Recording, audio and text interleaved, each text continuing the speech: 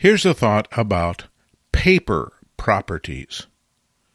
Most of us who do prints on paper.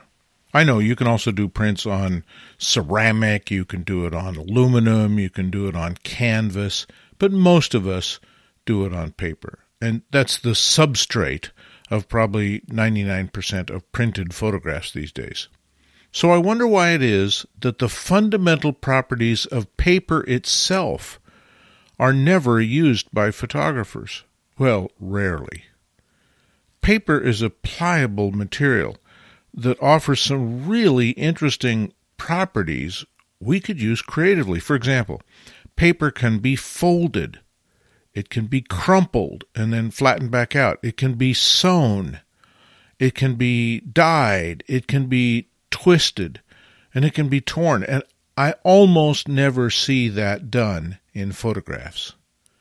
Rita Bernstein did something years ago that was very clever with torn edges.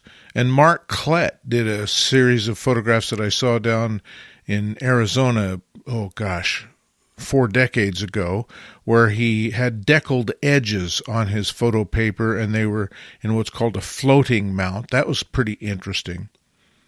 But I've almost never seen anything else done. Why couldn't you take paper and fold it after you've created an image on it and make some interesting artwork that way?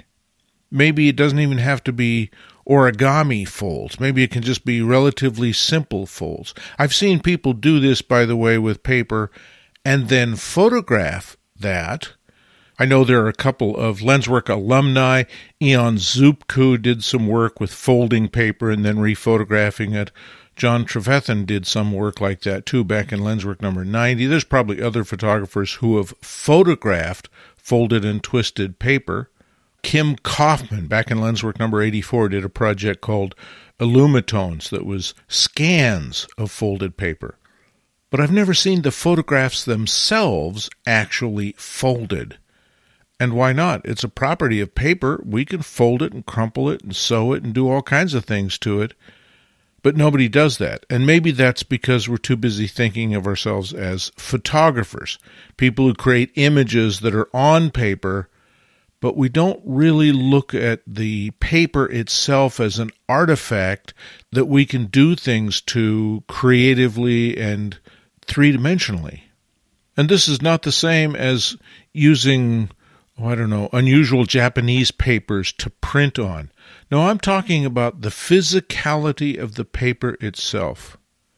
It would be interesting to see if any photographers have exploited these characteristics of paper to do interesting things. I've never seen it, but I'll bet it's been done out there.